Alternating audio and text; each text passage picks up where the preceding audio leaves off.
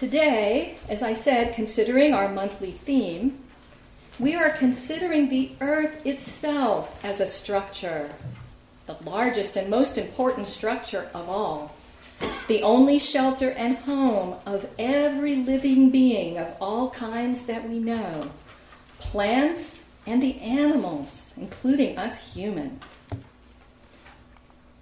There is no doubt that our planet is in grave danger because of many things that humans do, including increasing the carbon dioxide in the atmosphere, which has led to warming of the entire planet, creating global climate change. Climate change is already having a drastic effect on sea level rise, weather, and many natural cycles. And our nonstop pollution of all kinds, waste and toxic substances going into the land, the air, and the water are also hurting our home. We all need to make big changes in our own lives, and collectively, all humans need to make big changes as communities, states, and nations. And the huge size of all the changes that need to be made can feel overwhelming to us individually. And as individuals, we can feel helpless in the face of that. I know I do some days. So what can inspire us to green activism on behalf of the planet? Right in front of us today, literally this very minute, we have people who have come together to make a change in our country, and they are making a huge difference, a nationwide difference that I expect will have far-reaching effects. I am speaking of Cameron Kasky, Jacqueline Corin, David Hogg, Emma Gonzalez, and Alec Wind. Former President Barack Obama has just nominated them to be on the list of Time Magazine's 100 Most Influential People of 2018. These are the youth from Parkland, Florida, who have taken on the issue of gun control reform and have become such powerful national advocates that many changes have already taken place in the last 2 months in legislation at the state and local level, in nationwide youth activism, including the 1 million+ students who walked out of their schools on March 14th and again yesterday, April 20th, and in hundreds and thousands of young adults registering to vote.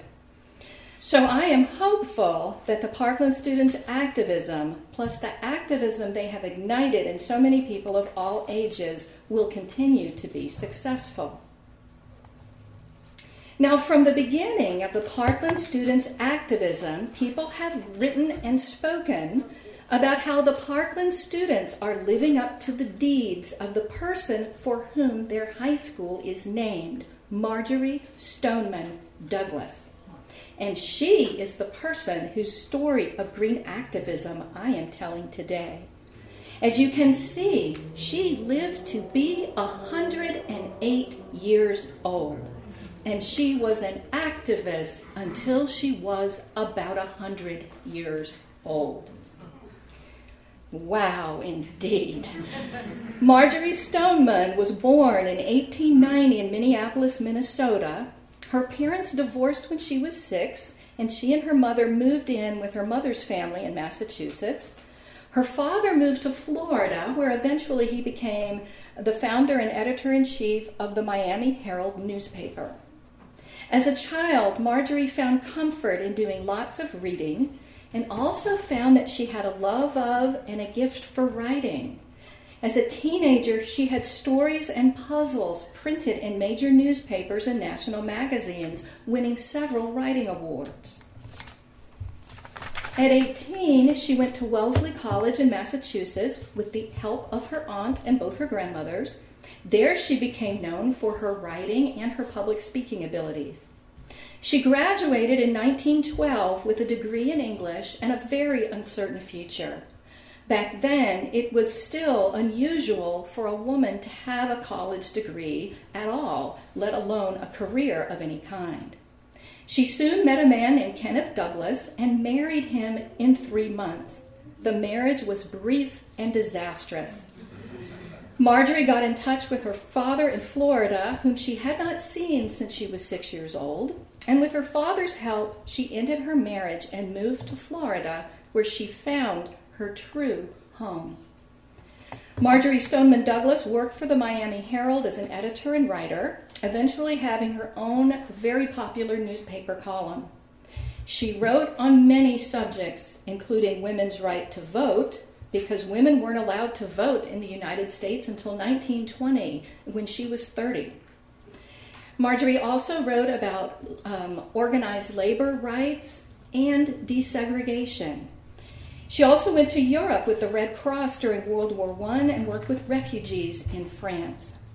She quit the newspaper in 1923, and after that, she supported herself totally as a freelance writer. In the next 70 years, she wrote over 100 published short stories and 5 novels. She wrote plays that were performed around the U.S. She wrote advertising copy. She wrote anything that people would commission her to write. And during this time, she came to love Florida's natural environment more and more. In the early 1940s, Marjorie was asked to write a chapter on the Miami River in a book of American rivers. She was not impressed with the Miami River, calling it about an inch long, but as part of her research, she really began to learn about the Everglades and its ecosystem that surround Miami, that take up almost all of southern Florida.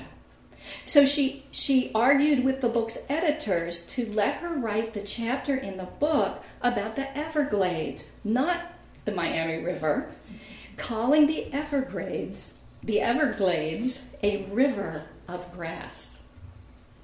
Since Florida was settled really not starting heavily until the 1880s, the Everglades had come under threat from people who wanted to drain it, take its water, and develop the land. And indeed, over 50% of the original Everglades has been lost to farming and other development. The Everglades is still about 2 million acres, most of it protected in state and national parks. It is a subtropical wetland wilderness, and it is a one-of-a-kind environment. There is no other place like it in the world. It has at least 7 completely different and distinct types of ecosystems, including prairies, marshes, hardwood forests, lakes, rivers, and ocean bays. It is the home of thousands upon thousands of species of plant and animal life, including endangered species such as the Florida panther, the manatee, and the American alligator. In 1947, Marjorie published a whole book on the Everglades titled River of Grass. It sold out in a month, and it has gone through many editions, selling close to 1 million copies. As with all of her writing, the book is an amazingly detailed and complex narrative about the Everglades, but beautifully and accessibly written, story-like. But most of all, Marjorie made it clear that the Everglades were completely connected to, throughout history, to Florida's people and cultures. She made it clear that it is a treasure beyond imagining and is necessary in many ways, just as it is. And she also made it clear that the Everglades were under threat of serious destruction, which has actually never stopped. So this one book was the inspiration for thousands of people in Florida and beyond to organize to protect and preserve the Everglades. Along with Rachel Carson's Silent Spring, it is considered to be one of the most influential books on the American environment ever written. So for the next 40 years after the book was written, and until she was about 100 years old, Marjorie was an activist champion of the Everglades. She was instrumental in the establishment of the Everglades National Park and the several state parks that altogether protect what is left of the Everglades. She founded the Friends of the Everglades, an advocacy group, and traveled the state giving hundreds, probably thousands of speeches over the decades about Everglades protection. And as I said, the threats to the Everglades have never stopped, up to and including today. Marjorie was described by a Miami reporter as having, quote, a tongue like a switchblade and the moral authority to embarrass bureaucrats and politicians and make things happen. She received many awards in her lifetime, including the U.S. Medal of Freedom in 1993. That is the highest honor that can be given to a civilian citizen, and that was when she was 103 years old. I think it is truly accurate to say that without Marjorie Stoneman Douglas, there probably would be nothing left of the Everglades today.